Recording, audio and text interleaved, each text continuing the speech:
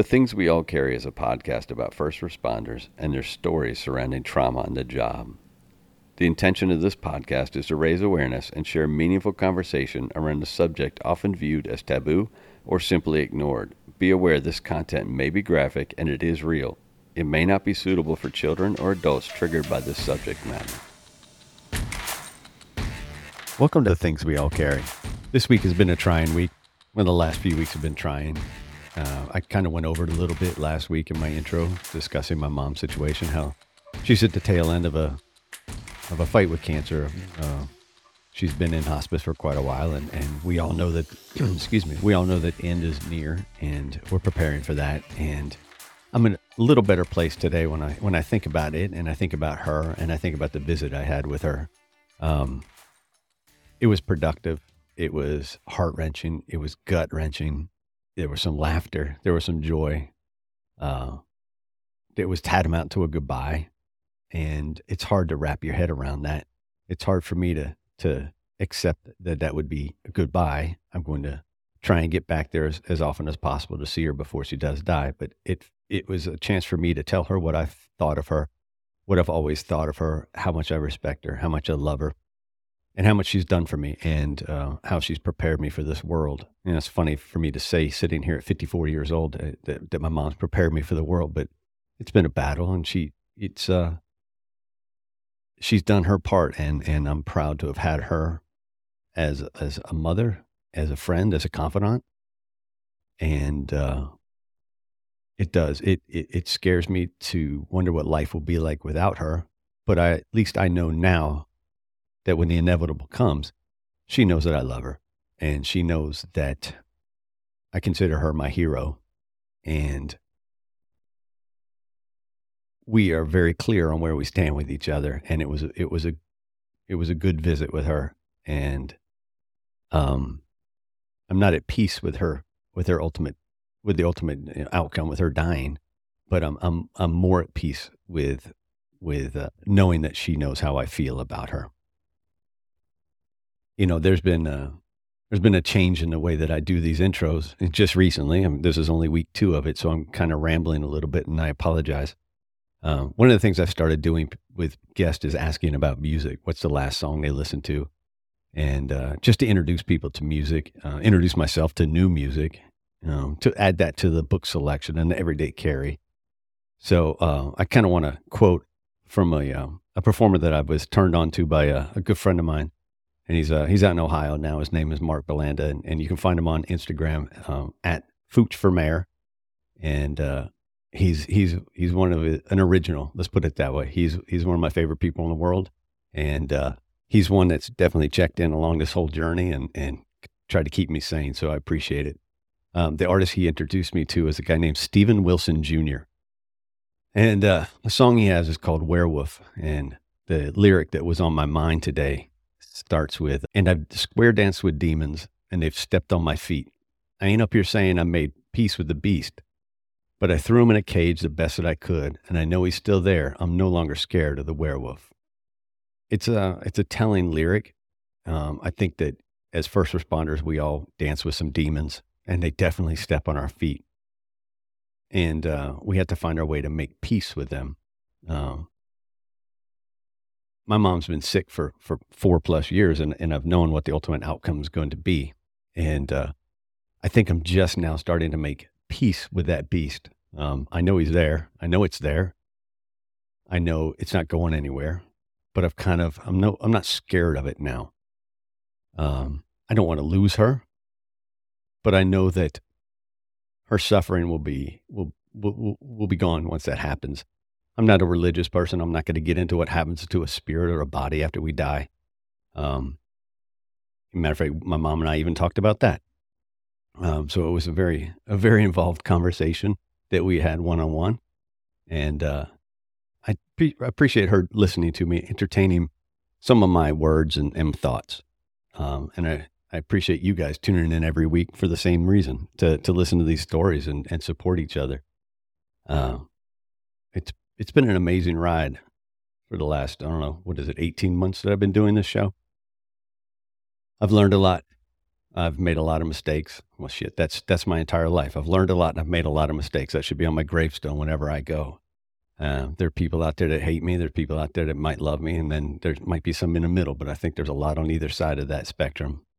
Um, I'm just trying to live life the best I can. I'm trying to be me. I'm trying to not make mistakes, and I'm trying to make amends for the mistakes I make.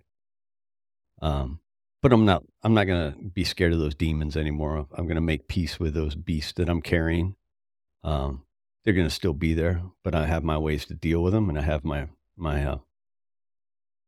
future to look forward to.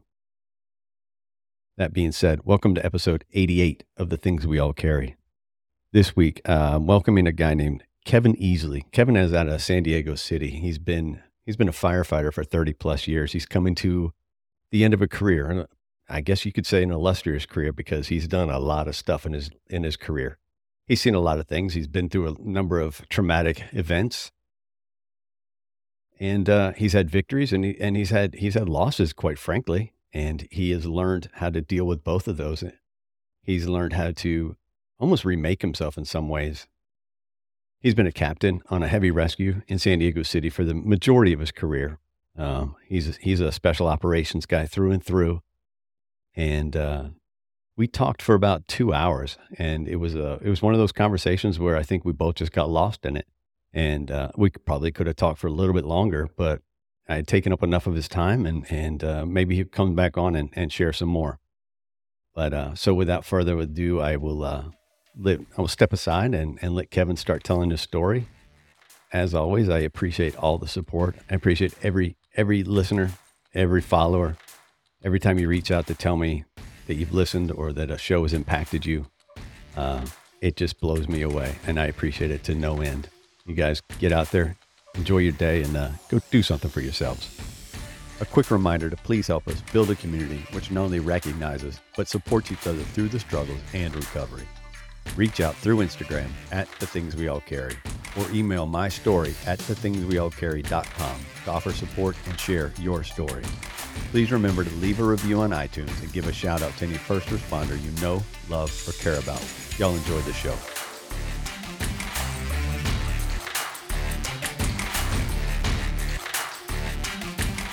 I'll let you handle it from there, and then we'll just pick it up. Like I said, just have that conversation. Yep. All right. So welcome back to The Things We All Carry. Today I am speaking with Kevin. Kevin Easley is from California, San Diego area, correct, sir? Yes, sir. And well, it's morning there, so he's agreed to spend some time this morning with us and kind of tell his story and get a message out there. And, he and I talked, what's it been, Kevin? About a month ago? Yeah. We spoke in person about a month ago, got to know each other a little bit. I think we've been playing tag on this concept for well over a year. I think we have, yeah. I've been pretty much a social media recluse for about a year and a half because of an injury I had at work and what my platform is, what my platform has become. It was never intended to be, but it became, an athletic site. And, with a work injury, it's kind of hard to be exposed that way. So tell, where are you working now? And what's your position? So, my current employment is I work with San Diego City Fire Department, one of the bigger agencies on the West Coast. It's a big city that believes it's a small town still, right here on the most southwestern point of California. And I've been with San Diego City since 1997. I started my fire service career in 1992. One of those journeymen that, wanted to go to the show and always upgraded fire departments. And then I got to, San Diego City, and they offered all the programs I wanted to be involved in. And, jumped in real early, right around the time the War on Terror started. We had a huge expansion of our Special Operations Division and got a lot of training through that, and I've dabbled in many branches. And the last decade I've spent in what I consider to be one of the top positions in any fire department, which is being a captain in the heavy rescue. I think being a captain on a heavy rescue, responding to all incidents of significance is probably the cream of the crop position that most people are pursuing in their career. Most people in the fire service tend to want to, I say most, and I believe it to be true, that the majority of people will get in the fire service because they want to make other people's bad days better. And most of those bad days are significant incidents. And the way to go to the most significant incidents in any major city is to ride on the rescue. You go to every greater alarm fire, you go to every vehicle rescue, you go to every special service call that the amazing fire department that you work for can't figure out without specialized Right. technicians, tools, equipment, and training. So I've had the luxury of the last decade of riding in that officer's seat on what we call Rescue 2. Our department calls it a USAR. They've called it that for probably 6 years now. But internally, we refuse to call it USAR. I've never been on an urban search and rescue mission inside the city of San Diego. So before we get too far down into it, did you grow up in San Diego? I grew up in San Diego. I wasn't born here. I was born back in Michigan, 1969. Last century, a lot of decades ago. I'm 54 years old. I was born in the Michigan area and spent some time moving between places all over Michigan, Grand Rapids, Detroit, Ferndale, which is, a suburb of Detroit. My parents, my dad was in school when he had me. And so like we didn't, we're living off their parents a lot. And my dad's dad had died when he was young. So we lived, for a short time with his mom right there in Detroit. And we came out here into San Diego in 1975. Is when 1975. I remember the bicentennial 4th of July being out here for that. So it was winter 75, spring of 76 that we actually made it to California. And I've been roughly in the same place ever since. Went away to school, moved out of home at 17 years old and decided to find my way through some education and made my way back. So what was growing up like for you? Is it a stable house or what'd you have going on? Oh, fuck no. I'm a broken soul right from the beginning. It's funny, I know we're talking about, the things we all carry and has to do with post-traumatic stress. And probably my first post-traumatic stress was, getting real personal here. And, my parents are both alive. I don't think they will ever know that I recorded this, but, I don't believe in airing dirty laundry, but I'm just going to put it out there. I was 8 or 9 years old. My parents had an unstable, horrible relationship. Neither one of them really knew how to be a wife or a husband. And neither one of them were really good parents as far as doing what they were supposed to do. Their backgrounds, I'm not even going to get into their backgrounds, but there was a lot of dysfunction they taught us as kids. That I remember going to the local county fair, which was at the Del Mar Fairgrounds here in the county. And right near the racetrack, my parents got in a public argument of who had an affair with who. And they decided to discuss that. And I was horrified. And to this day, at 54 years old, I make every intention to not go to the Del Mar Fair. And of my 4 kids, I think only maybe 2 of them have actually been there. And I'm not sure it's been. It's just something I don't pursue. Just, it traumatized me but it did make me a better man. That whole concept of integrity and loyalty, came out of that because that selfish argument that they had threw a fucking fragmentation grenade right into my life and my family destroyed right at that point. Or what my concept was of a healthy family. It went away. And I ended up being raised by a single father who had been in school and pursuing, he had first pursued engineering school, failed out of engineering school, made his way through miraculously through medical school and became a pretty good doctor. But he built that practice while he was raising me. And so I was a single latchkey kid, that had moved out with him, and I was always in trouble. I was always in trouble because I was never supervised and I was doing a lot of stupid shit. Got arrested as a kid and fought as a kid. And, it, a lot of stuff I'm not embarrassed or not proud of, very embarrassed of my past and, what I did to myself and the things I did to others. Very much, trying to raise myself and figure out life. And the funny thing was my dad had so little time for me. He got me involved in Boy Scouts. And as funny as that sounds, I ended up in this Boy Scout troop that honestly, I wouldn't say they traumatized me in any way, but it was an abnormal environment. And when people think of Boy Scouts nowadays, they think of like, oh, nerds and,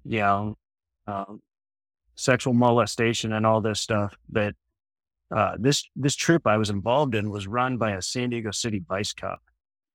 And imagine someone that was overweight in the 80s and was bald but had long hair and looked like a Harley Davidson motorcycle gang guy, a Hell's Angel. And because that was the crowd that he had to infiltrate all the time. So that was his look. He was always unshaven. He was he had long, dirty hair, always wore like leather vests and stuff. Well, this was our scout leader. And in his time, he took us out to the desert and the forests, and he gave us amazing trips and opportunities, but he let us run ourselves. And it ended up being very Lords of the Fly. Or is that right? The Lord of the Flies. Yeah, Lord of the Flies. That's the name of that book. And almost everybody in that troop that survived initiation and selection went on to be very successful. But we as kids, we weeded out weakness at a very early age. And we made each other stronger, but if people couldn't hang, if they were there for the wrong reasons, and I hate to say it, it's almost like we were like a little criminal gang that he had created out of his mentality of living in that vice life. And unfortunately, that was a huge carryover in my career as well. I should say, unfortunately, it's been that way all along. I think some of that mindset actually makes some of the best special operations firefighters. Being able to think outside the box and seeing adversity as a challenge and looking at things of like, well, no one else is going to do it. I'm going to do it. I have the balls to do it. I'm going to go do it. And so some of the best rescue firefighters I ever had are the people that have been made outside of that mold where, if they'd taken a different turn in life, they could have been a really good criminal. You say that's a benefit, and then it obviously is. But do you? And we're going to get into more of that story, and I think I know the answer, but I want to kind of hear how you would frame it. Do you think that has also been a hindrance, though, in dealing with some of that stuff? Absolutely. I think there are things that have come out of that have definitely put a glass ceiling on myself. And I can sit here and justify it any way I want that like, oh, I'm in the position I always wanted to be, but I'm definitely not a person that, the brass, the administration, whatever you want to call them, that they don't want me past this level. They would see me as a person that brings more problems than it's worth. And that's a realization I've come to have in the last 5 years of my life. That there are a lot of people in administrative positions that have spent a lot of their time in administrative positions, and they're looking for administrative teammates. And with that being said, I think every department has this, where they have administrators and operators. And every once in a while, there's a hybrid employee that can be an operator and an administrator, and they can do it really well. Or they can be an administration person at a very low level. I was very successful in that, running the training program for the technical rescue team. But at the same time, uh, definitely rub people wrong ways a lot of times, because of uh, the social skills that came out of that world. My social skills are not the greatest. I know that to be true. It's something, as I've aged, I've worked to really change, uh, to be a better version of myself, a more Christ-like version of myself, someone that has more patience, benevolence, understanding, empathy. Empathy is a huge word that I really didn't have for a very long time. Uh, so, yes, I do believe that those rough beginnings um, of life make better operators, but it is not conducive to it being an administrator at all. And you talked about, you growing up and then finding your way to go to school somewhere and kind of do it on your own, correct? Yeah, So yeah. where did you go to school? Well, it's a funny story actually. The I had I graduated high school in 1987. I was trying to join the military, and my dad was 100% against it. And I was 17 years old, and he would not emancipate me to sign the papers. And I had gone to the recruiters here, and just like every little small town, I grew up in the rural area, like farm ranch area of a little town in East San Diego called El Cajon. And so I'd gone to the recruiters on my own, and yeah, I had looked for the Green Beret contract, and Hmm. one of my friends was doing it. One of the friends I was graduating with was doing it, and I had this Army recruiter telling me everything I wanted to hear, whether it was true or not, and They're good at probably that, by wasn't the good. way. Yeah, yeah, it probably wasn't going to be true. And my dad would not sign away my rights. And he said, I will do it if you apply for 3 schools, and with the deal that, like, if you get in, you have to go and keep your word. Hmm.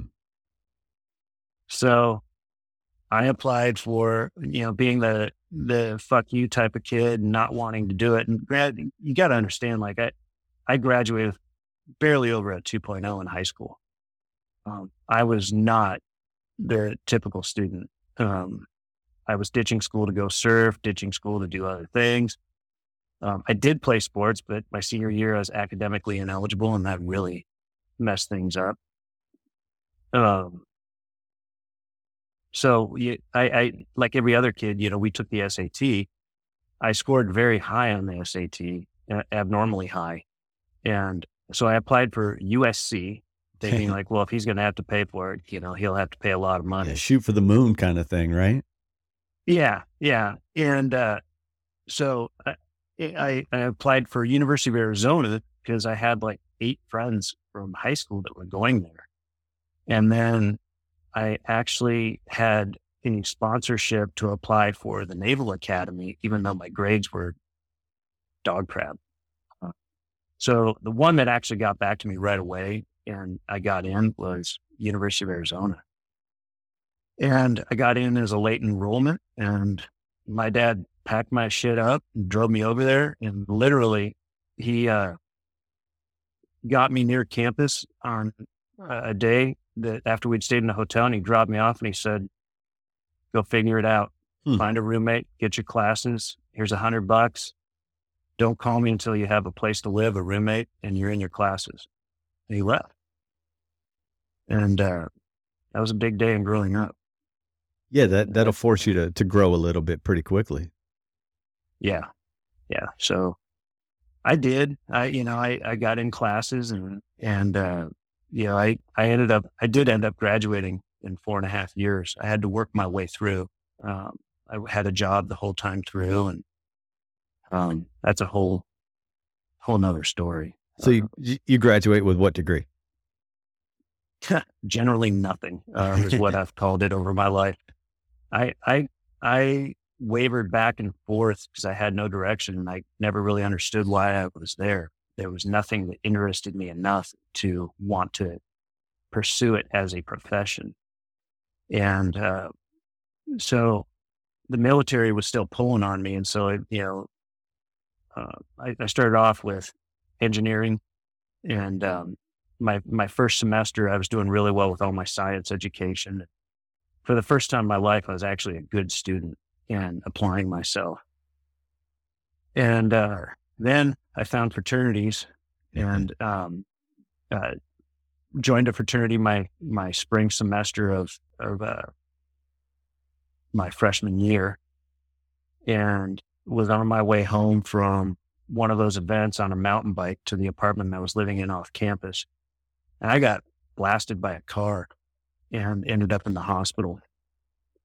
Had a traumatic brain injury and almost, you had to have a hole drilled in my head. And I almost failed out of school that semester. And then I obviously failed the fraternity pledgeship and didn't go back to it. Ended up a year later joining another fraternity, even though that one had offered me to come back. And that was something that I was always drawn to was, the team environment. And so I ended up playing water polo at that school because I was trying to still go military. And so I thought, well, I better stay in shape. Right. So I joined the water polo team. It was a club team that competed at the Division I level. So we would travel and, play against Air Force, USC, Long Beach State, San Diego State, all these different programs out west. And, I did well in that, stayed in shape. And then I was about to graduate and, I had basically found out that I was not going to do well in the engineering program. So I just started studying I went to the counselor. They steered me down this path of this thing called general studies. And, they said, yeah, you can get out of here in 4.5 years, with where you are after almost failing out. And, when it was on my dime and I was working, to do it and trying to do all these other things and have a life, I thought it was good just to get out, just finish something, get done and start working towards possibly going to an officer candidate school for the military. And so I was on the path again for that to go to the military. And it was December of, I want to say 91.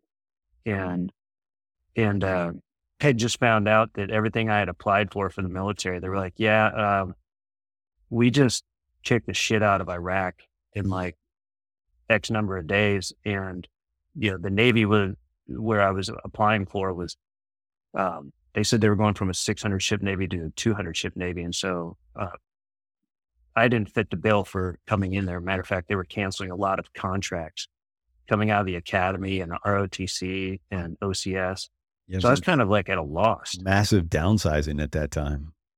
It was a massive downsizing. The Reagan military was going through a huge drawdown after, I think at the time, very similar to what's going on right now, that you have this big scary monster on the other side of the world. I remember Iran and Iraq during the 80s had been in this 15-year war where no one made any progress. No. And they had talked about it and said, oh, we're going to go invade Iraq. And everyone thought, well, that's, they're battle hardened and they've been fighting for 10 to 15 years and they're the 6th largest standing army in the world. Well, yeah.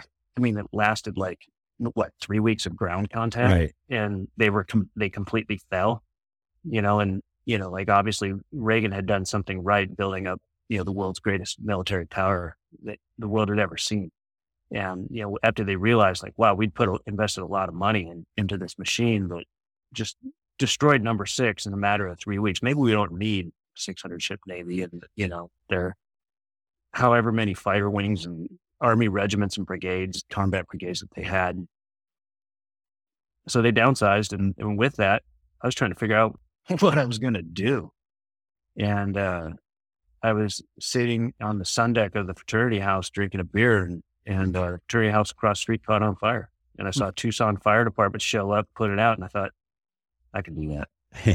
Yeah. And I was like, that's pretty cool. When I get out of here, I'm going to go figure out how to do that.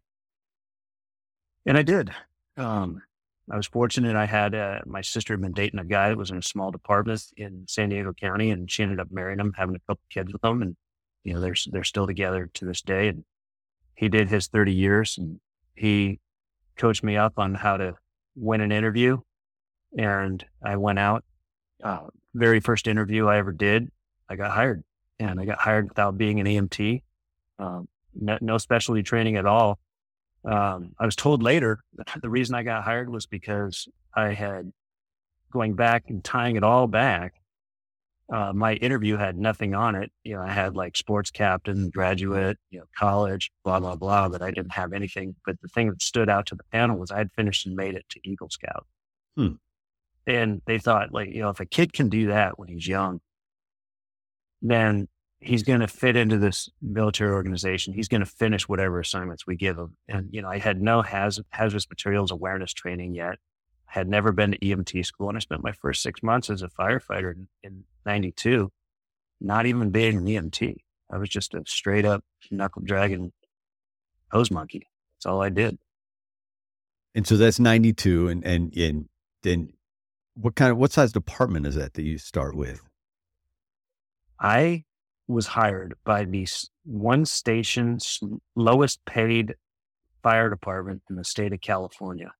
And, hold on to your socks, kids, because if you are listening, thinking that firefighting is a lucrative career, my first year, I made less than $13,000 in 1992. And I had to have 2 other jobs to make ends meet. And they were not fun jobs. They were, my family makes fun of it all the time. I sold women's shoes at a department store called Nordstrom. Yeah. And I made more money doing that than I did doing firefighting. And, but yeah, and I made $13,000 a year. So that's, less than, what was that? Was that less than $1,100 a month? So people are making that and more than that in one shift of overtime now. I was gonna say, I just Googled it just to see what in today's value it would be, and it's roughly $29,000 in today's value. Yeah, that's it was tough. Yeah, it was very, very especially tough. considering you're living in California now. The cost of living isn't as high in 92 as it is in 2023, but it's still up there. Yeah. I think California's always been an expensive place to live. And then there's also the governments out here, like I said earlier about the, big city with the small town mentality.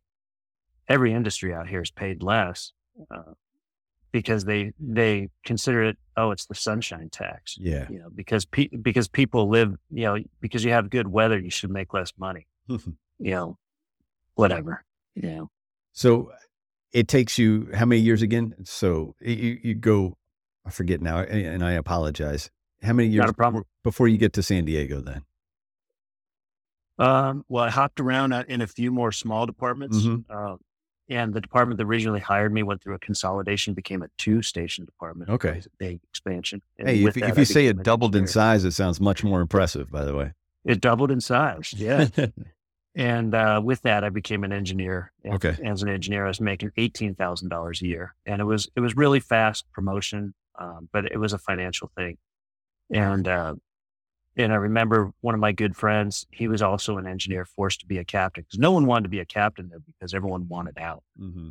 And no one wanted to try to go to an interview for a large agency where it's LA City, LA County, Orange County, or San Diego. I don't even think Orange County existed at the time. I think they were going bankrupt at the time.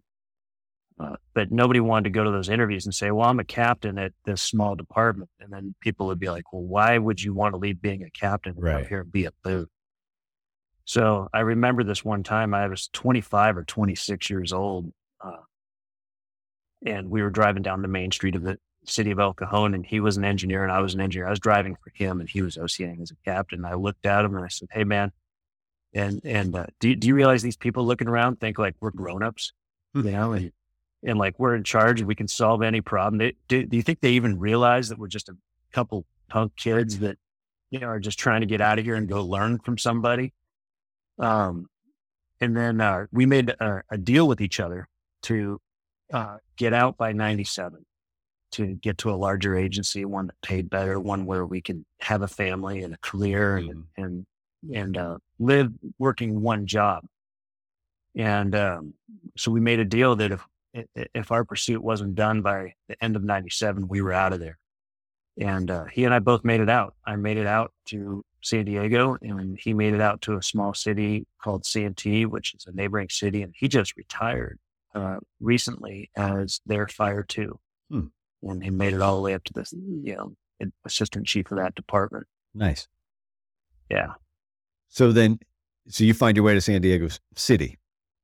Yep. Made it to San Diego City in 97. How's that for a change? It was night and day.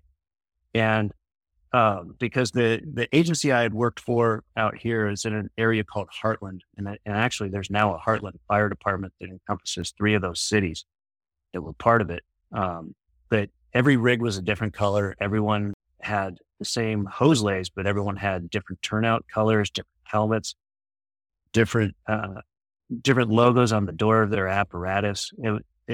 Everyone was 3-person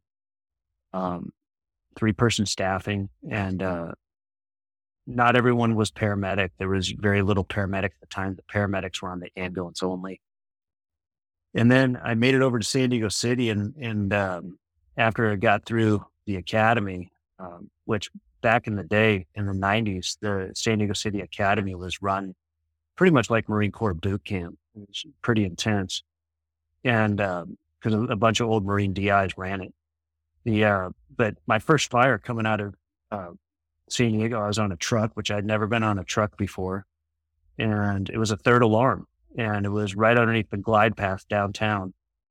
And I remember it vividly that, as we pulled up on the second truck arriving, and truck 1 out of the big house downtown, that's what they call Station 1, they already had the aerial up and they were about to start flowing defensive water. We pulled around on the opposite side of the building. Back then it wasn't, side 1, 2, 3, 4, Alpha, Bravo, Charlie, Delta. It was, I'll be honest, in the late 90s, we were still cowboy free for all. The ICS system and strategy and tactics was very minimal. It was basically decided upon by the personalities that were at scene. And this guy that had hired me, this guy named Bill Middleton, he was a captain. He had always worked downtown. He had actually been my interviewing captain to bring me into San Diego City. We pulled up on truck 5, and he comes out of it, and they're about to go defensive, and this battalion chief on B division named Mike Reed, he's now dead. He died of Lou Gehrig's disease. Amazing leader and battalion chief. He was about to go defensive, and Bill Middleton walks out of this building. He says, "Give me a truck company with some hooks and a 2.5, and I'll save this building." And he turns to us on truck 5 and he says, "Well, you heard the man, go with him." And we went in there and kicked ass and saved the building. That building's still there to this day. And it's actually in my current district.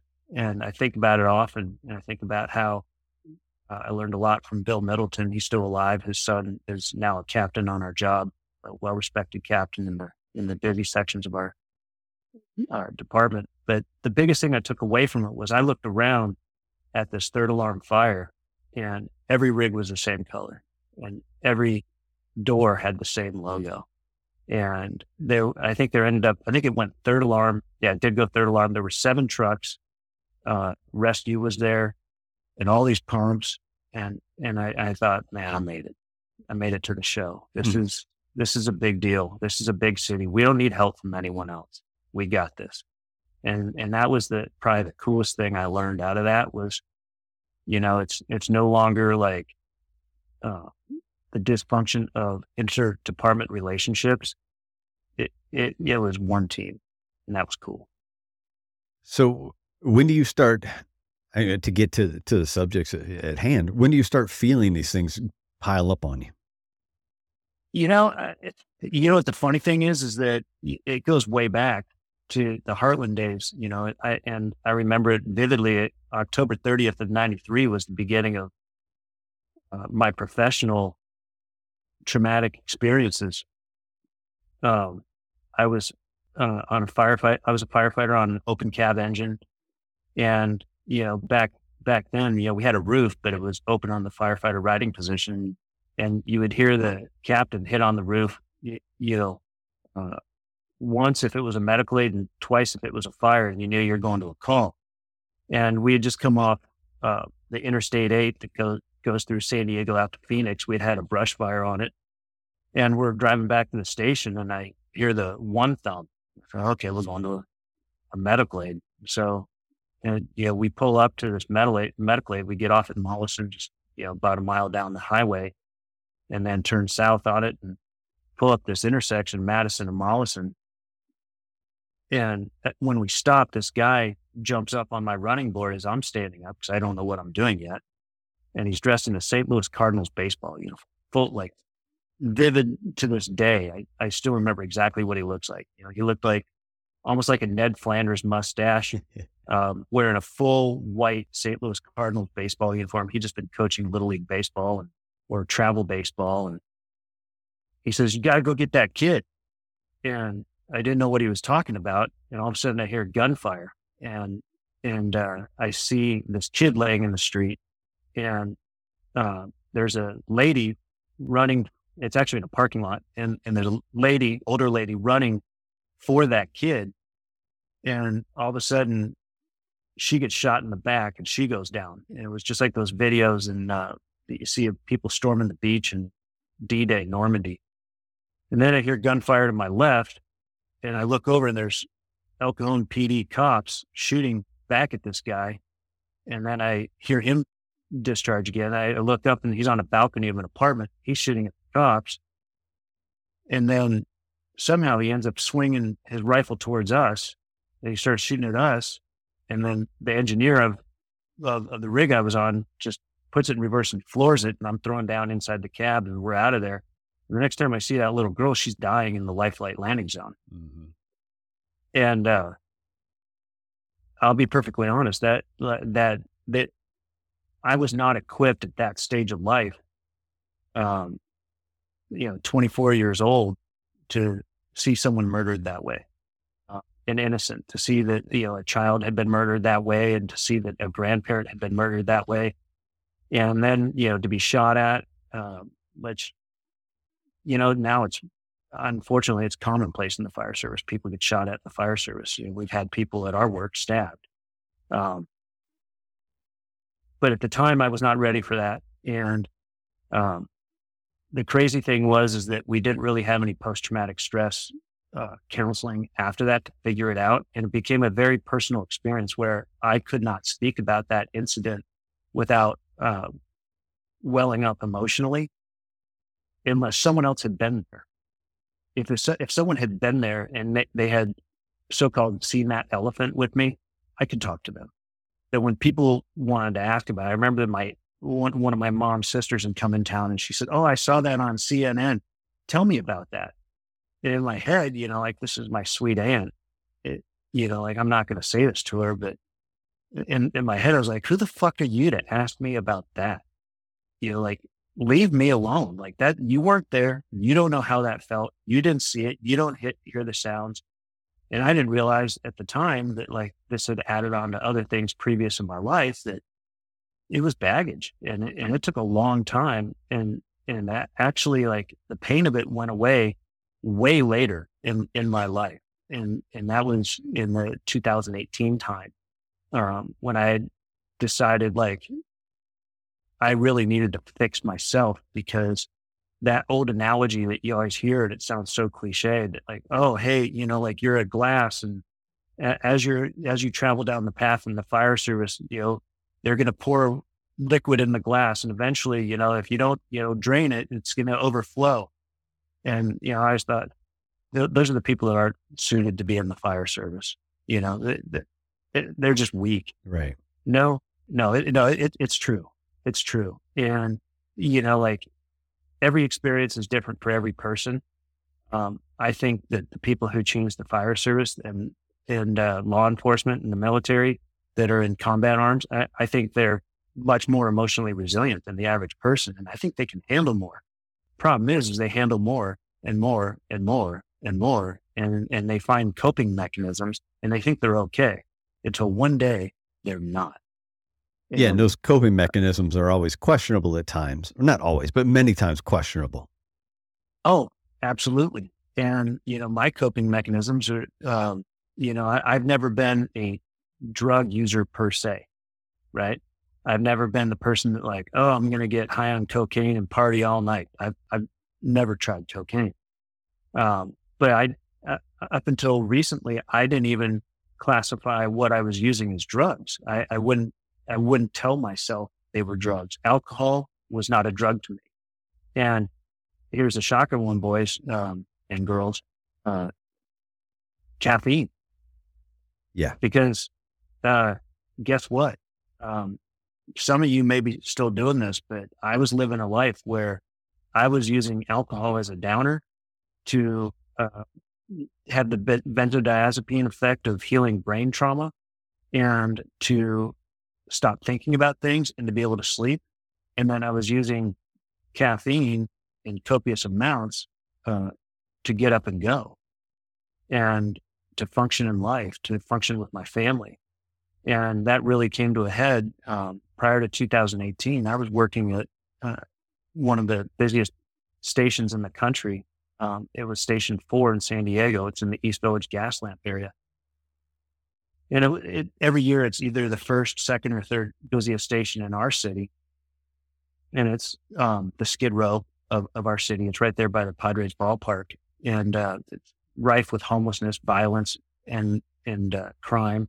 And the violence that's there is the psychiatric violence. It's not a gang area. Right. It's not a gang area where you can treat people with respect and courtesy, and they'll treat you with respect and courtesy because you're there to help them.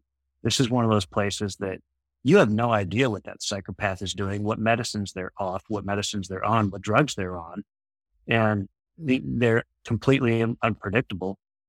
And they're violent, and they're all armed because they live on the street. And that I'm sure is the exact same for every major city that has a homeless population. It's right there. Well, ours was there, and we were running 7,000 calls a year on our engine trying to protect our rescue, so the rescue was available for rescue calls. When I say rescue, all the people out there, I'm not talking about an ambulance. I'm talking about an actual heavy rescue. Call it a squad, call it a heavy rescue, call it a USAR, call it whatever you want. We inside our team, we call it the rescue.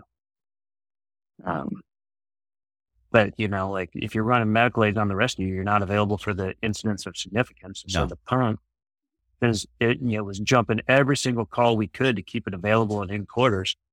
And you're up, when you average out, over I think it was 7,192 or something like that. The last year we were there as a team. And you start doing the math on that. It's a ridiculous amount. You're not getting any sleep. And you're trying to, when you do get to go home, you're trying to live your normal life. Well, you got to sleep. You're wound up high. So you drink to go to sleep, and then you wake up and you're probably still drunk, still under the influence. It's time to go get the kids or, go meet the wife for lunch or do something, shop for dinner. And then you're using caffeine to get yourself up and going. And that just makes everything worse. And that sleep deprivation and no REM sleep adds to the psychosis that everything in this trade contributes to. And I know that was a long roundabout, but it's all one giant picture. Yeah.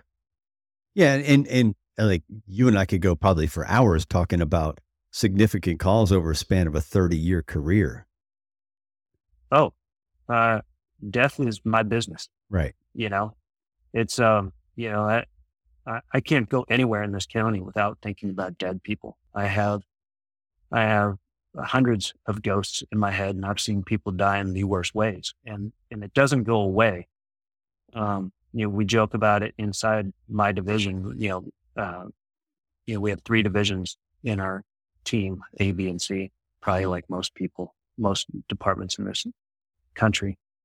And, we call it riding the Reaper. When you're on rescue, more often than not, you're recovering someone, you're not rescuing someone. the rescues are few and far between. More often than not, you're recovering someone, whether it's someone that got blasted by a train, someone that drowned, someone that got buried in a confined space, someone that went through a machine that, took their life.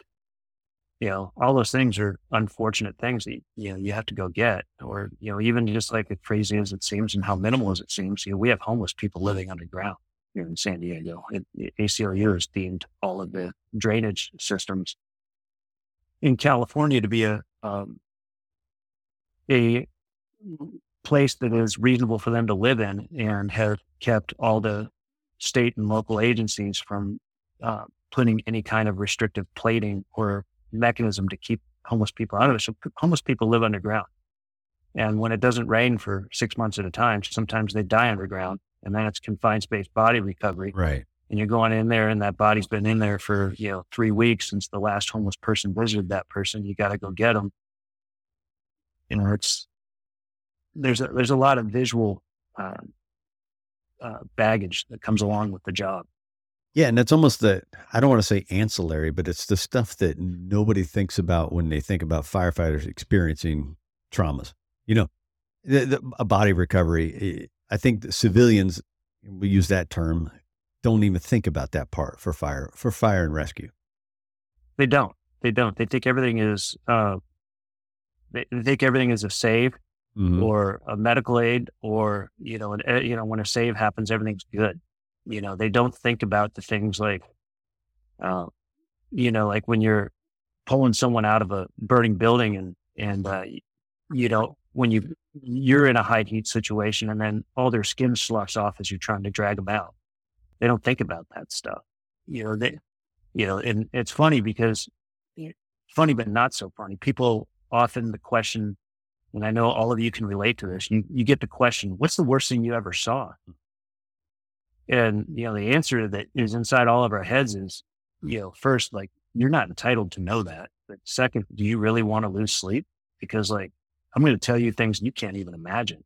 And you're going to be vicariously traumatized because you're going to have to live with that image in your head.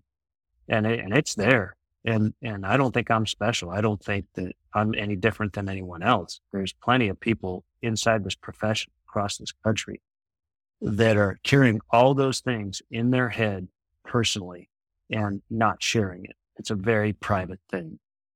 Hey guys, quick break right here just to check in and thank each of you for listening to the show. Your support has been paramount, and I appreciate all of you. I have one request though. I need you to share the show with everyone you know. Help me get the word out and spread these stories as far and as wide as we can. While you're at it, please leave a review of the show wherever you happen to listen. Feel free to reach out to me at any time to share your story, to talk, or to pass on suggestions. Let's get on with the rest of the show. So you talked about 2018 being kind of a turning point though, right? Yeah. 2018 was a huge turning point. What makes it a turning point, and why? There was another traumatic event, and there was some good. So there was a horrific event, and there was good. When I was speaking of being at Station 4, that was an environment that was destroying me, and I was refusing to admit it. I was carrying so much baggage, doing the wrong things, living the wrong life, never cheating on my wife, never doing any of that kind of stuff. But, the drinking, the self-medicating, the coping, the abusive behavior as a result of sleep deprivation, the psychosis spinning out of control as a result of sleep deprivation, all of it was accumulating. And the administration of our department realized that, like, hey, we've invested a ton of money in this team. We're a closed list. You have to be qualified, trained, educated, and selected to come into the technical rescue program. And the department had, running a technical rescue program is very expensive for any city. And the city of San Diego had said, this program would be more effective if we can get them out of this blight where they're more available to do what they're supposed to do and have more time to train. So they decided to move us to the other side of downtown where there was already an engine company there. They moved us over to the Bayside by Little Italy. So the the reprieve was coming up where there would be more sleep, more time to train, more downtime. That was coming. So the downside of what happened was we were at a fire uh, in the gas lamp area, kitchen fire early in the morning, and it was a nothing fire, just like anything else. Kitchen fire, restaurant, the gas lamp had been self-extinguished by an automatic extinguishment system, and so there was nothing for rescue to do. And the battalion chief said, "Hey, there's a fire breaking over at the beach, 20 miles away, and sounds like people are trapped, and everyone's going to have a hard time getting to that spot. And if anyone knows San Diego, it's right by the Belmont roller coaster, right on the beach." And he says, "Just start going. It's going multiple alarms. Just go." And he cut us loose from that fire in the restaurant. So we hit the freeway, and sure enough, as the sun's coming up, I still have a picture of it. There's a header on the horizon, like we're 15 miles away and there's a header. And we ended up being the first arriving unit of the second alarm, the last arriving unit of the first alarm. As soon as the battalion chief heard we were there, he says, "Hey, I have victims trapped on the second floor. Go for search and rescue." And so me and my guys did. I had a very well-trained crew. We'd done this many times and trained on this evolution many times. On the rescue, we run 2 ticks, one for the left side of the rig, one for the right side of the rig. We don't have a walkthrough. We have a cab, and we have 2 firefighters, 1 paramedic, 1 non-paramedic, and then an engineer and a captain on the rig. So the firefighter paramedic was behind me. And, with that guy, he and I knew we had the responsibility of a searchline, a tick, and a set of irons, and each of us wear a go-home tool. And we knew that the right side of the building was ours as soon as we went through the door. And the engineer knew that the left side of the building was there.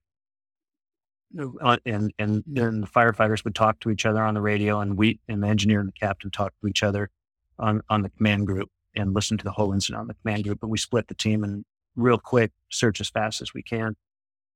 And so we went in, and my firefighter Scott and I, we went right, and immediately, actually, as we're going up the stairs in the back, the entrance is off the Charlie side, and the first alarm had stretched lines, and they couldn't get water on the fire. They had stretched short because they had to drag around a block and access the stairs off the alley. That was the access. It was a taxpayer building. It was commercial with commercial on the bottom with apartments above, and center hallway apartments above. And it was an older building, probably platform construction right after the war, not balloon. So as we're going up the back stairs, and I remember this vividly, this other guy that is a firefighter that worked, he's now promoted, but he was a guy that came through as a relief firefighter at rescue. Often he said, "Hey, don't go. I've stretched as far as I can go. I can't give you protection." And I just remember Scott with me says, "Copy that." And I said, "Let's go, Scott." And we knew we were going, and we went. We made it to the second floor, and my guys, and I try not to use names. I'm not going to use full names, but my engineer Steve and firefighter Dustin, they went left, and they're searching. It's hot, and high heat and 0 bids. And Scott and I had a staircase to the right that was on fire. We went up that, and there was a bedroom up there. We searched that. We came down, and I thought, like, the whole time, I'm like, "Oh, great. I'm crawling on this floor, fire below me." Went up the burning staircase. I was like, "I'm probably going to go through the floor again." And I've never vividly taken that, and fortunately it didn't happen.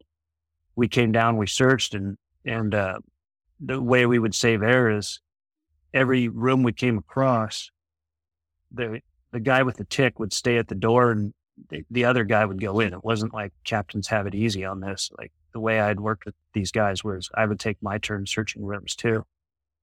And so Scott's watching me from the door, and we had a bedroom, and he gave me the look at the tick real quick, and I looked. It was a bedroom, and I saw where the bed was. I saw where the closet was, and I dove in, got in there, and as soon as I got away from the tick, it was black and hot. It was 0 visibility, 100% black. Can't even see your own light. And search the room, no problem. Like, and I remember we came out of that and we're like, hey, primary's clear. We called it, and then water's getting up there. They're putting the fire out, and we're on to another assignment. I think we went up to the roof with a truck, and because fire had run like up to the parapet, and we're helping with that. And all of a sudden, I hear on the secondary they got a victim coming out, and my stomach just dropped. Yeah. And he came out CPR status. He died. And I asked the company that found him where they found him, and it was in my room. And he was wedged between the bed and the wall. And I had reached under the bed and I had searched on top of the bed, but I didn't pull the bed away from the wall. And I missed him, and he died. A lot of people have, long story short, right then and there, that was like where I went into a deep spiral.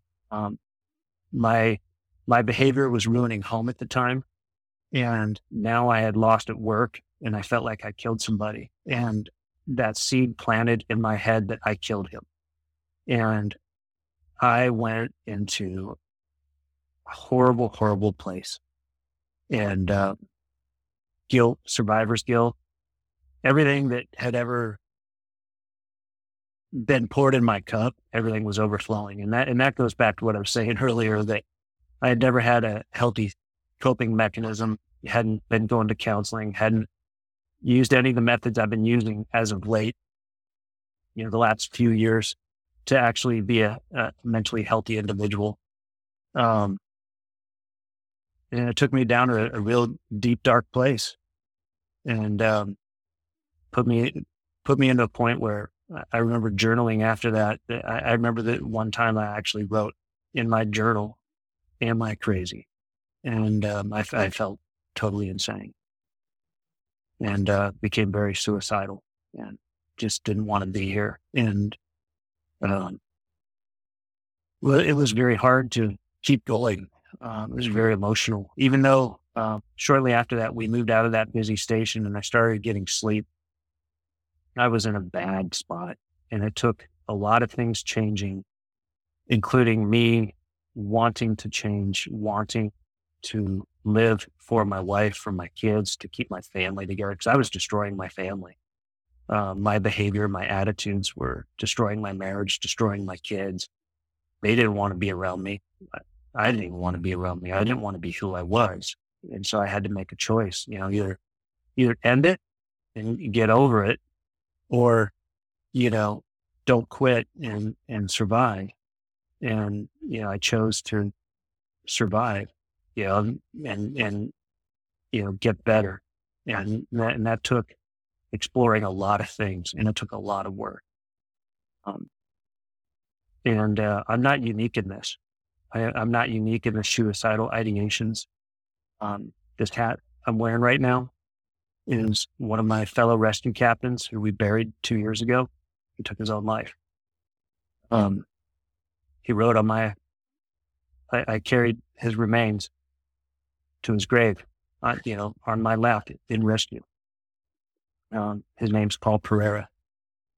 And I say that because, we die twice. And that is when we physically die. And the second time is when people don't remember your name. They don't say your name anymore. And the whole time I'm alive, I will continue to say Paul's. Yeah, that topic, that suicide, it when it happens close to you, or even just in the department or ancillary to you, it hits so hard. I get it. I get it because I've been there. That it makes sense. It's going to be better without you around. Mm-hmm. But the ripple that comes out of it, it's wide. It's wide, and that wake never stops rocking. It never stops. You leave holes everywhere you go. And it's selfish. I realize that. And, I want to be available to anybody. It's battling that. If they need to talk, I'll talk to them. I I'm not saying I'm successful in keeping people from doing anything. Obviously, I'm wearing a hat from someone that didn't make it. But there is another side, and the sun will come up. You have to choose to be happy, and you have to choose to persevere, and you have to find what works for you. And there are so many different ways of what will work for you. But I'll tell you what won't. Internalizing and using drugs to cope will not work. And that goes back to what I said earlier is that, yeah, coffee and alcohol with that sleep deprivation and, shutting down and waking up, those are drugs. Those are uppers and downers, kids. And, that's not going to work. It's not healthy. So you talked about after this fire, you talked about writing, Am I Crazy? And so you're obviously questioning your own sanity. Yeah.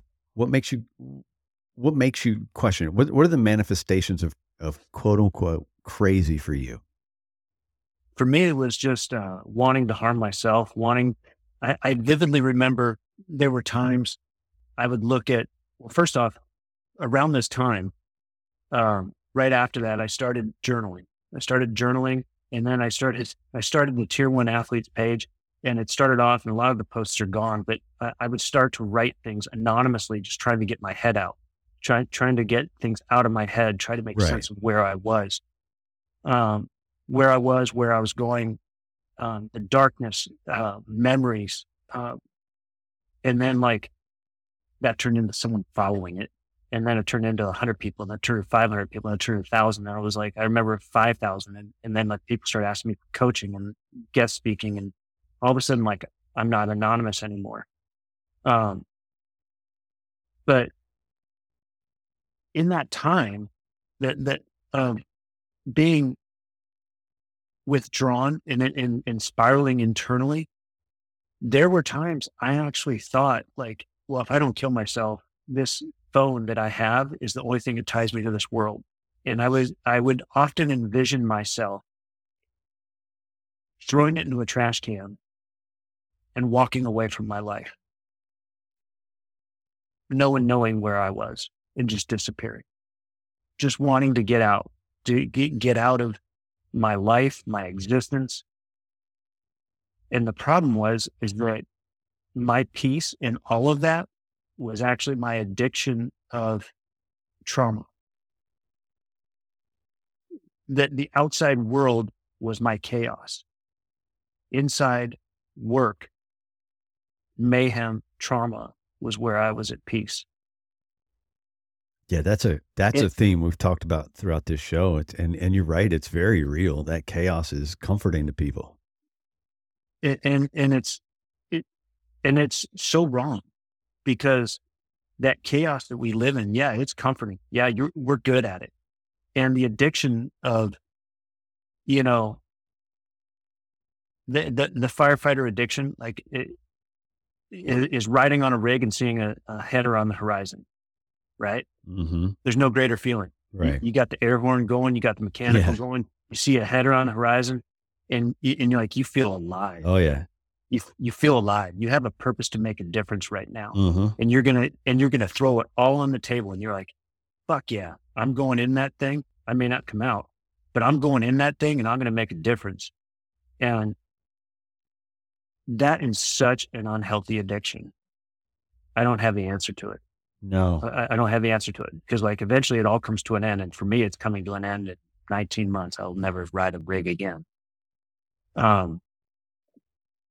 But with that comes all the stuff that you see and do, and the way you think, and being addicted to that chaos and and fixing chaos. And then what I found was I was good at that, but I couldn't pay bills.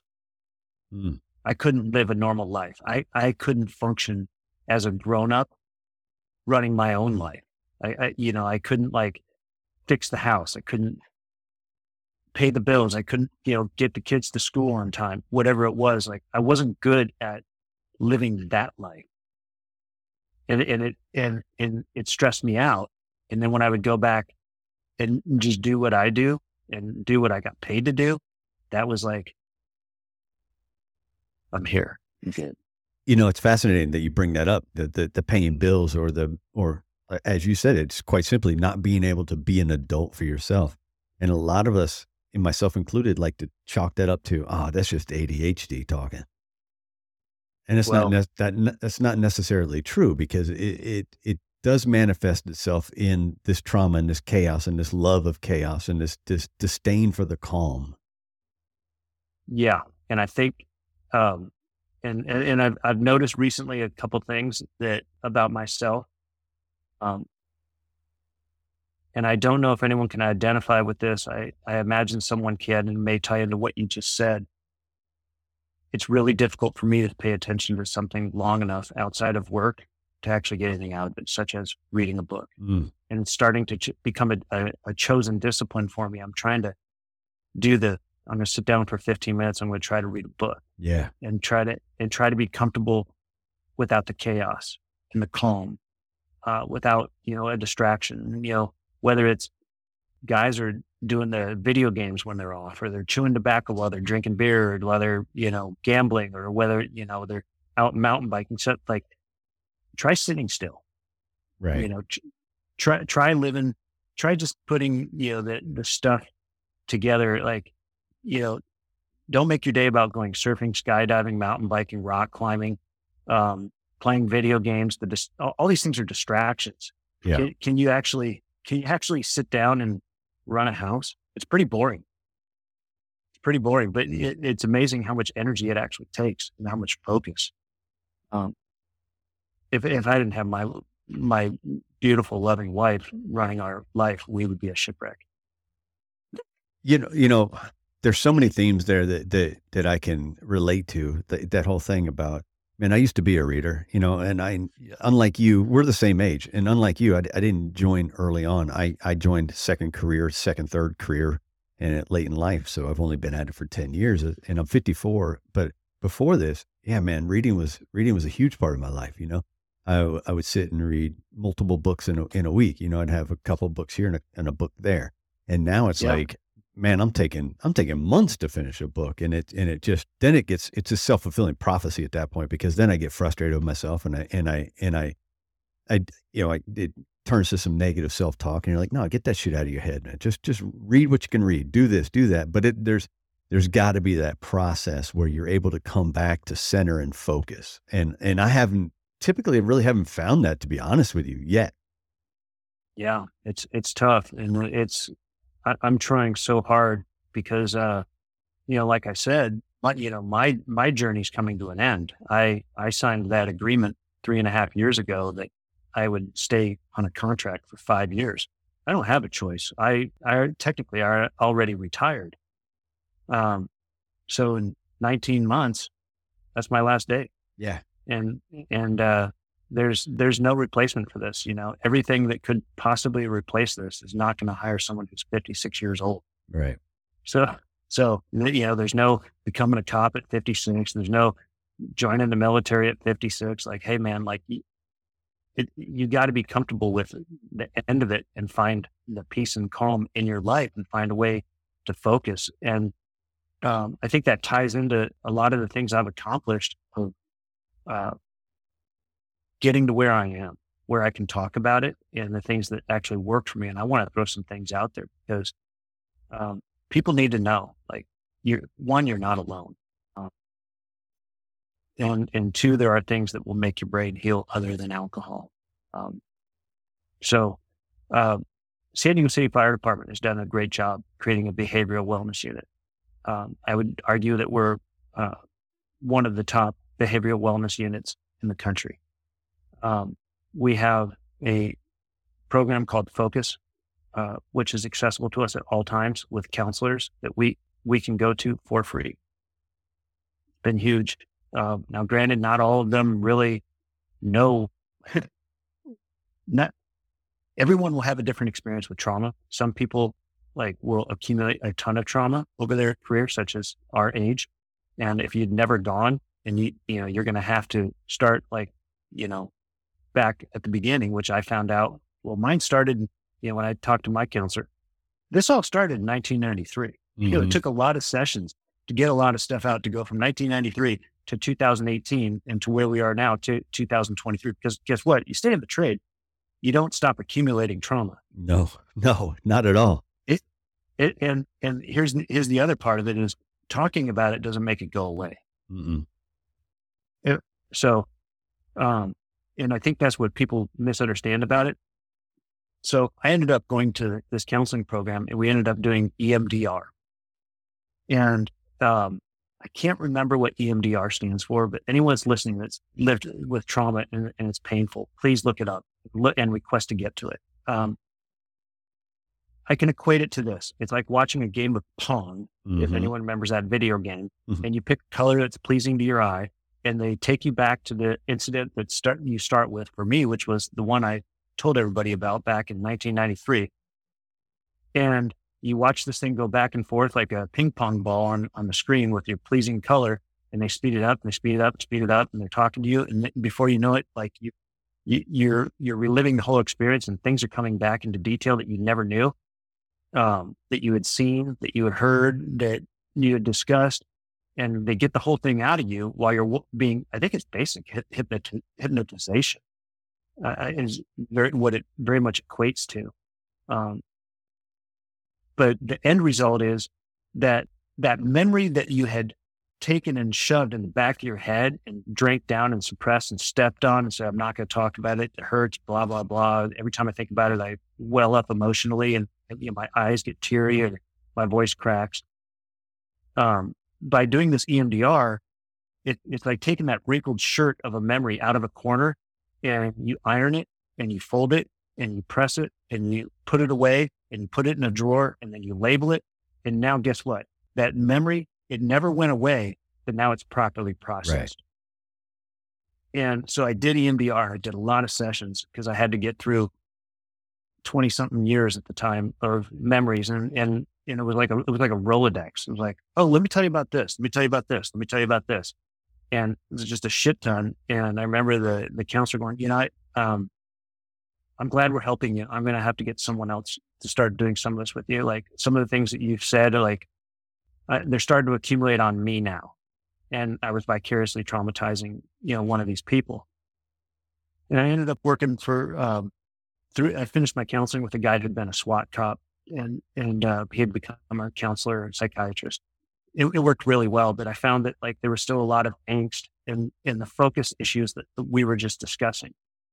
And then I found out about a program called Saddles in Service, and I'm a huge proponent of this one. It's an equine therapy program that we have here in San Diego County, and I'm involved in it. And the goal of it is to take veterans and law enforcement and first responders, firefighters, and basically give them basic horse skills and eventually get you on a cattle drive, driving cattle out in Wyoming. And the guy that I was assigned to work with had been a Vietnam era Green Beret, and he put me in this pen with a horse, and the horse's name was Dylan, giant patch Clydesdale. And this Clydesdale would not come anywhere fucking near me. And this cowboy that was working with me said, that horse sees two things in the world. He sees prey and predators. And he sees you as a predator, and you're going to have to learn how to be on his level. So he's not coming over the ears. So I'm not letting you out of this pen until you can let your guard down and that horse accepts you. Right. And it took a lot of focus to let the energy off, because horses are amazing animals. And it took me a long time. It just took a better part of an hour to get to the point where my breathing and my posture and my mental energy and the horse can sense that energy. And I had my back to the horse, and like finally I felt like, okay, I'm good. And all of a sudden that horse came up with his giant head and he stood over me. And with his head, he grabbed my chest and he pulled me into his chest. And he gave me a hug. And at that time, it was just like everything had been weighing on me. I just felt it start to come out, and I just started crying. And get to this day, when I see Dylan and I walk on that property and he sees me, he notices me and he recognizes me, and Mhm. um, pretty amazing. Equine therapy has been a huge help for me. Um, and that was just for the traumatic experiences and being able to, let that angst and energy off. And then the other part of it was the focus, what you and I were talking about. And I came across it unintentionally, um, archery. Nice. I use archery, and there's no traumatic brain injury of a boom of discharging guns. A lot of firefighters, cops, military, everyone's into their guns and they love guns and they love to go shooting and do the hunting and everything. But um, putting an arrow downrange and putting it downrange accurately is a meditative process. Yeah. Because that bow it's a very, nowadays they're very complex machines, and they're tuned very finely by all the bow technicians out there. And they're everywhere. Here in San Diego, there's great ones, great ones. One that I got into archery, and I found that when I'm a little messed up and angst, putting, 20, 50 arrows downrange and focusing and, going through the shot process, 'cause everything has to be right Exactly. with you, or your arrow's not going to hit the target. Um, and, that's been a great vehicle for me. And, I'm trying to turn that into actually bow hunting. Have not made it out there yet to bow hunt, but I've done the total archery challenge and gone out and done that. And, I'm addicted to that concept now of Western bow hunting. Well, that's fascinating because yeah, you think about it, and it is a meditative state. I mean, you have to calm the breathing, focus your concentration, and just you're paying attention to one thing. Yep. Yeah. And it's helping me bring my ability to focus back and, not be, like you said, ADHD, whatever, people that have post traumatic stress, they all have that focus problem. Hmm. Um, Whatever we're going to call it. I don't know what we're going to call it, but the, uh, the archery definitely helps. By the way, we'll go back to I've done a little bit of EMDR, and it's eye movement desensitization and reprocessing. Oh, that's what it Yeah, stands for. yeah, yeah, and sometimes I have to refresh my brain as to what it is, and you're right, it is. I like that analogy of taking a wrinkled shirt from the corner of the room and ironing it out, hanging it up, and now you have a proper memory of something, not this garbled, you know, the garbled negativity attached to everything. You kind of you have you put it in a proper place, and if you need to revisit it once in a while, it's okay to revisit it. Yep. You're not gonna be crippled by that visit. Absolutely. And Yeah. that's the important part. And not only is it important to do the past, but it teaches you and it trains you how to, because if you're going to stay in this trade, you're still going to see things. Mhm. And it allows you to learn how to properly process it moving forward so that you don't have to like constantly go back for someone else to help you to process it, to, you know, put it away right the first time Right. instead of just throwing it in the corner and hitting the bottle of alcohol and having beers with the boys, or, you know, getting off and getting high. Um, that's, learning how to process it properly so that as you continue to be productive in your career and you still continue to do good for other people, being there for the worst moments other people have, that you can process it properly, because um, they're going to continue to happen if you stay in the trade. And then the other part of that is you need to get good for yourself at recognizing when it's not going right. And when instead of letting it slide away from you again, you need to be able to go, I'm struggling with this one. I'm going to have a little help. And Yeah. that just happened to me recently. Um, I had a rescue where a young lady had been a passenger in a car that was in a wreck that ran over an electrical junction box and dislodged it. And Oh, so the lady had not been injured in the accident at all. but she stepped out Mm. and stood on the junction box, and it re-energized and electrocuted her to the car. And when I got there, I was there first, and I was not working on the rescue that night. I was working on a pump, and but we had to use rescue to winch the car off eventually. Um, but I watched this girl burn to death, Yeah. and I watched her, I watched her hair burn off. I watched her clothes burn off. I watched her legs burn off down to the knees as she's attached to this car until the power was shut off. And at the time, it was significant for me. But the worst part was, and this is where I wanted to tie this in for everybody else. The next morning, my wife calls me and asks me if I had heard from our daughter, who's 20 years old. And I said, no, why? And she said, well, she didn't come home last night. And, I'm in a city of a transient population of 3 million people. But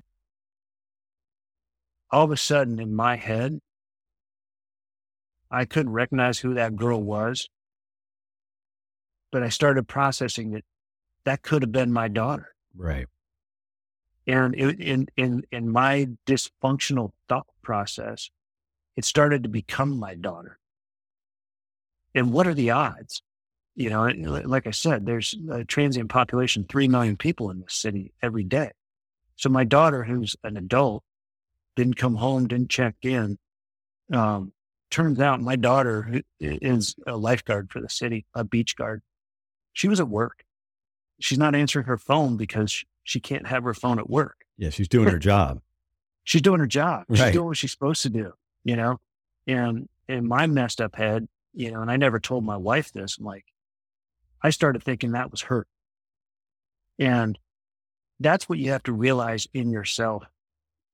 That you can't let your emotions and your negative thoughts and the traumatic experiences control you and how you see the world. You're going to have to control it.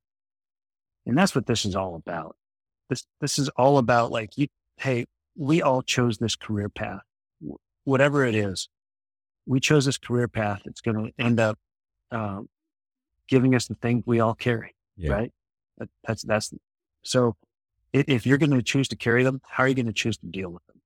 And you have to choose healthy methods instead of unhealthy methods. And no one's going to know you like you know yourself, and it's going to take a lot of work, especially if you were deep behind the curveball like I was.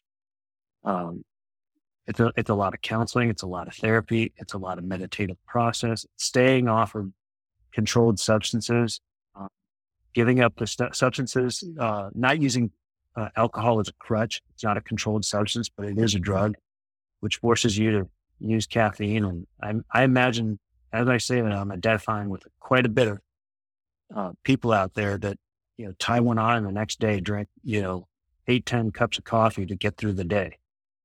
I make an argument that alcohol is more damaging than some of the controlled substances. Absolutely. It absolutely is. And it's because the alcohol industry is legal. Mm-hmm. And they've gotten it through. And I'm not going to say I never drink anymore. I created this environment at my rescue company that every time it was your birthday, the other 7 guys on your crew gave you a bottle of booze.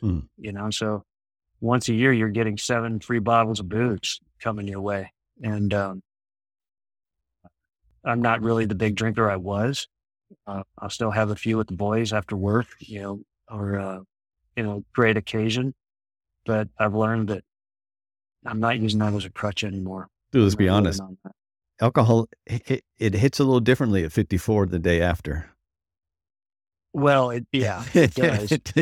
and if you're trying to stay in shape, and if you're injured, here's the other thing that alcohol makes pain of injuries go away for the time that you're under the influence of alcohol. Yeah. But as soon as you're not under the influence, those injuries hurt worse. Inflammation is much worse. Yeah. And I that's what I've found, because, I'm dealing with a tear in my shoulder, a tear in my knee, an unknown injury in my hip that I can't fix, that I'm in pain sitting all the time.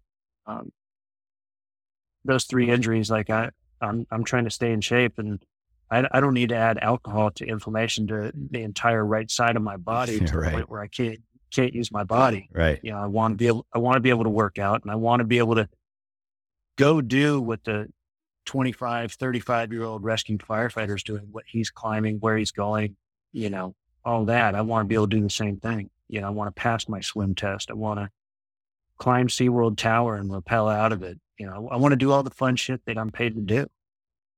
So, So you mentioned it briefly, and you've mentioned it on and off. Tell me a little bit more about Tier 1. well, like I said, tier one athletes started off as a place where uh, a guy that didn't have his name out there was dumping a lot of the stuff in his head because he didn't find a place to put it. Um, and I always had this belief that, you know, firefighters uh, are tactical athletes. You know, I love to believe that, and I think we are. And, in the last, since I started the page, it's definitely become a truism. Um, Firefighters, law enforcement, military, we're all tactical athletes. We're using our body to accomplish a task to help other people. So I created this page tier one athletes, and started writing my workouts on there, what I was doing, because it ties into what I just said. As I aged, I tried to find a way to stay fit, to be able to do what the 20 something year old kid can do when I'm a 50 something year old person. Um, and so I, you know, was writing the strength component, the tactical conditioning component, the endurance component, and then the rehabilitation component. I was writing all of that out and posting it and putting what my workouts were, and then I would alternate between, you know, uh, uh, basically not always coming from San Diego City, because like I can provide photos and videos from San Diego City Fire Department, but the law enforcement community, I'd have to hijack pictures from that, and the military the same, because I'm not in those. And I ended up through this becoming friends with quite a few people that would provide content, and I had really good photos of, you know, tactical athletes in the fire and law and military environment doing what they do best. And then I would post the workouts, and I would post a concept of how to become like a better human being. And it was more coaching for myself on how I wanted to be as a human being than telling anyone else how to be. And this Instagram page blossomed, and it ended up, I think right now, without touching it, I think currently it's at, I have not put out more than 2 or 3 posts in the last year. I think it's at 14,400 people following it. Pretty significant for a nobody like me. I really am. I'm just a nobody. I'm just a guy that, you know, did a job for 30 something years. But it did end up turning into speaking engagements. And I've been guest speaker at several things. People reached out to me, whether it was 4th of July or September 11th, or to a classroom during Zoom. During COVID time, I was a guest speaker at a young man's classroom in Florida. And I'm still in touch with this young man. This young man is now a CrossFit athlete, and he uh, has a desire to be a firefighter. He's a fire explorer over on the other side of the country. And, you know, I've had a positive influence in development of his life. I don't want to use his name. He's still a minor. Yeah. He's still in high school, but he's, you know, it's been an opportunity to give back. And I've had an amazing opportunity not only to give back, but I met an amazing amount of people that do these jobs, whether it was other firefighters or Navy SEALs, Green Berets, SWAT officers. And I ended up thinking, you know what, I want to share this. I want to share these relationships with other people. And so I started podcasting, and I got a good dozen of them out, both with these people that I have been blessed to know through my connections, and shared those relationships with other people. And they were organic conversations, just like the one we're having now. And they ended up being really good episodes. And then I lost my way when I got injured. I was like, what am I doing with this? Like, I didn't set out to be a podcast host. I didn't set out to become an Instagram influencer. I didn't set out to have merchandise. You know, like I'm wearing this shirt now. You know, this is one of my shirts. I don't sell them anymore. I don't sell the hats. I don't sell the shirts, the patches. I kind of lost my way and it was turning into a business. And it was never anything I really intended to do. It originally started out as my platform to heal myself. And I ended up, by healing myself, ended up helping others. Um, where it is right now, I don't know where it's going to go. I do enjoy the podcasting realm. I enjoy being a guest on podcasts. I've been a guest on several. And I really enjoy talking to other people and hearing their experiences. And so I may continue to do it. But also when I'm no longer a rescue captain, tier 1 athlete, I'm just a retired has-been. It's kind of hard to keep a Instagram page of tier 1 athletes if you're not actually doing it. You know what I mean? I don't know. I think you can swing it. I think you can swing it still. Well, maybe. I know that the fitness component's not going to change. But, like I get made fun of a lot for how hard I work out, mostly by younger generations, but, and my family, but, how hard I work out. And granted, if I was out doing the, hey, take my shirt off type thing, I'm a 54-year-old guy, right? I am not like, one of my good friends who is a Instagram influencer, who is a retired SWAT cop, a guy named Eric McCormick, who runs Outlaw Strength. Now that guy's a bodybuilder, and he is our age, and he's freaking ripped, and he's in insane shape. I'm not in insane shape. Right.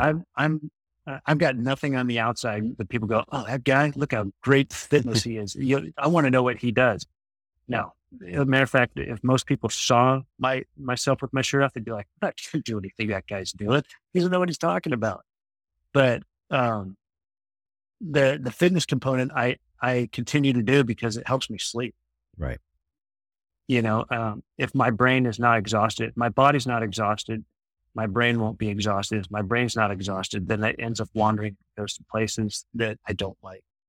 And, yes, nightmares are real.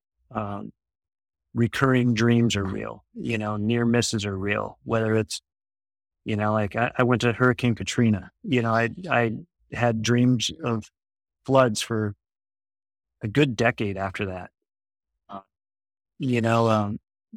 The recurring dream of missing that guy, that I talked of earlier, that happens, there's one girl that talks to me in my sleep that I remember that, she'd been hit head on by she was drunk riding a bird scooter down an on-ramp for the freeway, and the car was going freeway speed up the on-ramp, and she came through the windshield and, destroyed her head and face. And then, the people that were shocked with the girl that came through the windshield slammed on the brakes and they threw her off, and she flew 100 yards. And I was the first person to touch her and talk to her.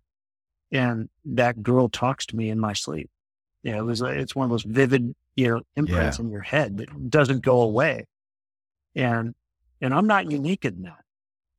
I'm sure you have it. I'm sure everyone that's going to listen to this has those things that are so personal that happen. They don't really talk about it. And those things come back, and they come back to you in your sleep. And if I don't wear my ass out, I don't want to drink to sleep anymore. I'm going to wear my ass out by working out. So that's what I do. So I know you're getting ready to step away from this job, basically 18 months left, correct? Yep. And, that aside, where are you today? How are you feeling about yourself today? Mentally, I'm good. Mentally and emotionally, I'm good. I've gotten through the work I've done through journaling, counseling, studying my Bible, archery, equine therapy, being open about my experiences, cataloging them, processing them, being healthy about it, talking about them, not using alcohol as a negative. Mentally, I'm good. I don't think I'm ever a risk for self-destruction again. I think I've found what works. Physically, I'm broken. I've got a lot of injuries that cumulative traumatic injury that I'm an inch shorter than I used to be, whether it's from, weight of carrying gear or, getting hit on the head, being buried by a roof or whatever. Or just age, 54, I'm an inch shorter than I used to be, full inch. Um, my joints are messed up. Fortunately, I don't have any cancer, nothing like that. But the entire right side of my body, every joint has a problem, possibly needs a surgery. Um, that's that's hard to deal with. It's a lot of pain. It's a lot of getting warmed up, a lot of uh, therapy, a lot of mobility work. I've been using a lot of coaching to find mobility to get it back. Fortunately, our wellness program to our city offers physical therapy and athletic trainers. I've been learning a lot from them, how to, um, things I wish I had known when I was younger to prevent injury or make injuries minor instead of major. Um, and then purpose wise, you know, that whole concept of getting out when it's the only real job you ever did. Mhm. Um, that one's, I'm trying to find the coolness with that. I'm trying to find it's not about money. It's about what am I going to do with my time? I'm trying to find the purpose of my time because my profession has dominated my time, getting good at what I do and being involved in, at what I see, what I believe to be the highest level of the fire service and getting really good at it, teaching that to others. When that's gone, I'm going to have to find a replacement for that. And I'm not sure. I equate it this way, someone asks me all the time, it's like, I feel like I'm getting out of prison. Yeah. I feel like, like that guy coming out of Shawshank Redemption, you know, he spent his whole adult life in prison. Then he Right. gets out. Um, I don't plan on hanging myself in a barn and leaving a Yeah. note though. Yeah. Let's not do that. No, I gotta find the success in it, and, fortunately I have 4 kids. Uh, one of them will still be at home with me when I finish. Um, but, enjoying their lives and seeing them succeed. My oldest son's graduating from college this year. Uh, he's on the SMU football team. We go out and watch games out there in Nice. Dallas often. And then my daughter has already chosen this profession. Basically, the lifeguards in San Diego are part of the fire department. Okay.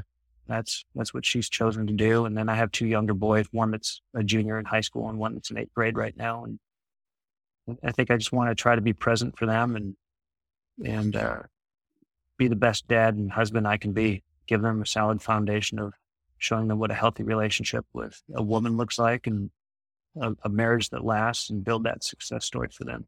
So back to some of the meat of the discussion. How do you think you're going to replace the chaos? I think I'm going to have to be okay without it, Yeah. but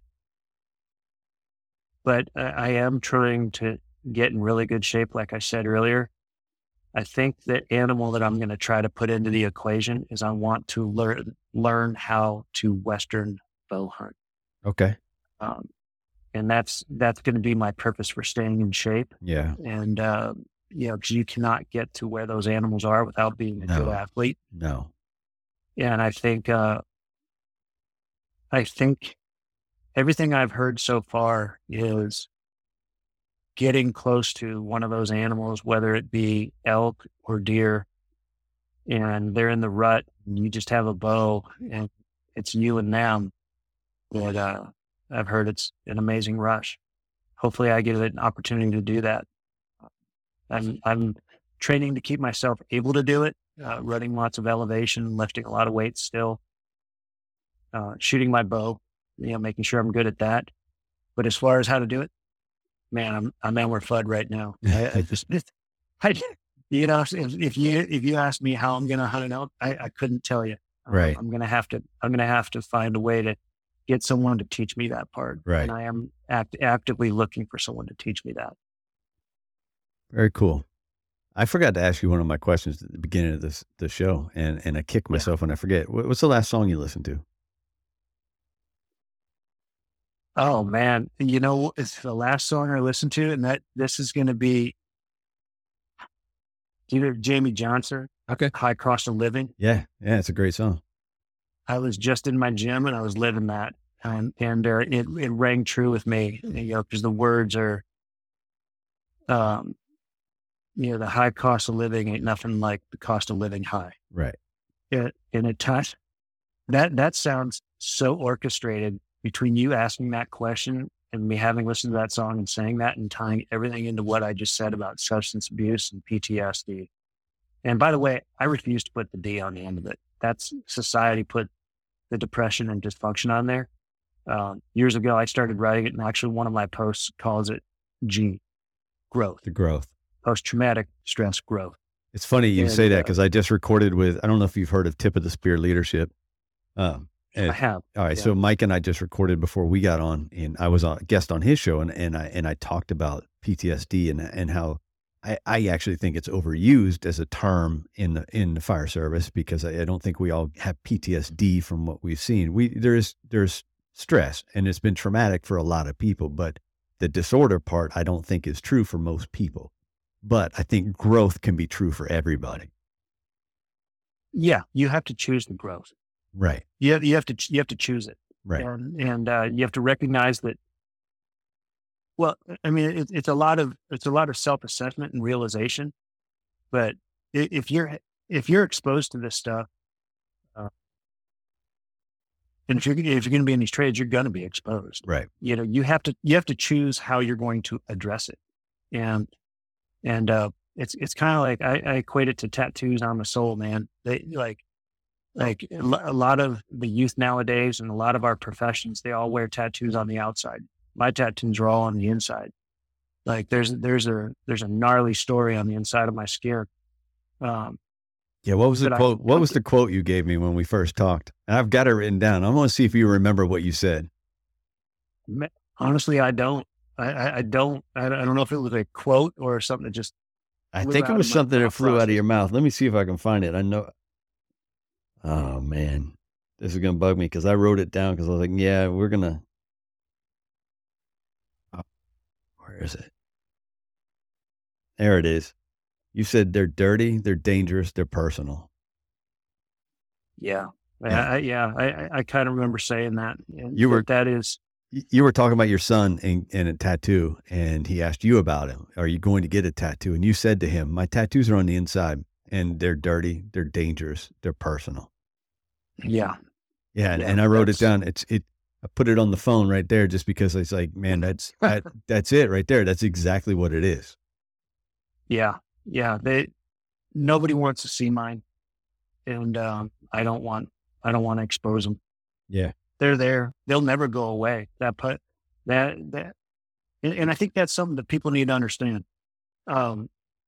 Everything we talked about today, the things we carry, I just want everybody to understand they will never go away. No. And that's where that part of what I said about the dirty, the dangerous, and their personal.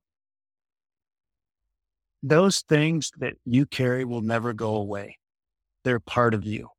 You have to choose what you're going to allow them to do to you. Are you going to choose to grow, or are you going to choose to just spiral out of control in your dysfunction? Yeah. And that's the truth of it. And I chose to survive. I chose to grow. And I hope everyone out there listening, they make the same choice. Well, let's get to my last two questions because I think that's a perfect spot. All right. Okay. You've been saying it all through, and I think you've said it more than I say it most times throughout day-to-day life. The things we all carry, and it's personal. We have all these things we carry. We carry those irons into a fire. We carry the tick into a fire, but we carry the shit out of a fire. Especially you talking about the search that you beat yourself up for. You carry that out. So we all have in our everyday lives an everyday carry. What's something you have on you that if you leave home without it, you're naked? Oh, well, I think just like anyone else, as much as I told you about wanting to throw the phone away and disappear, the phone. Yeah. I'm lost without my phone. It Bluetooths into my car. My daily Bible reading is normally played while I'm driving. I'm very routine on that. So If I don't have my phone to listen to my daily Bible reading or my music for listening out or logging my workouts, because if I didn't log it, it didn't happen. Right. You know, then I feel pretty lost without it. So what do you read? Of course, that ties into this too. Yeah. Yeah. The AirPods. They're right beside me. Them. So, so what are you reading these days? What's a book you want to recommend? Gosh, so many. Because I've been focusing on trying to read a book that I recommend. Well, I'm just going to say the last book I finished was The Case for Christ by Lee Strobel. Okay.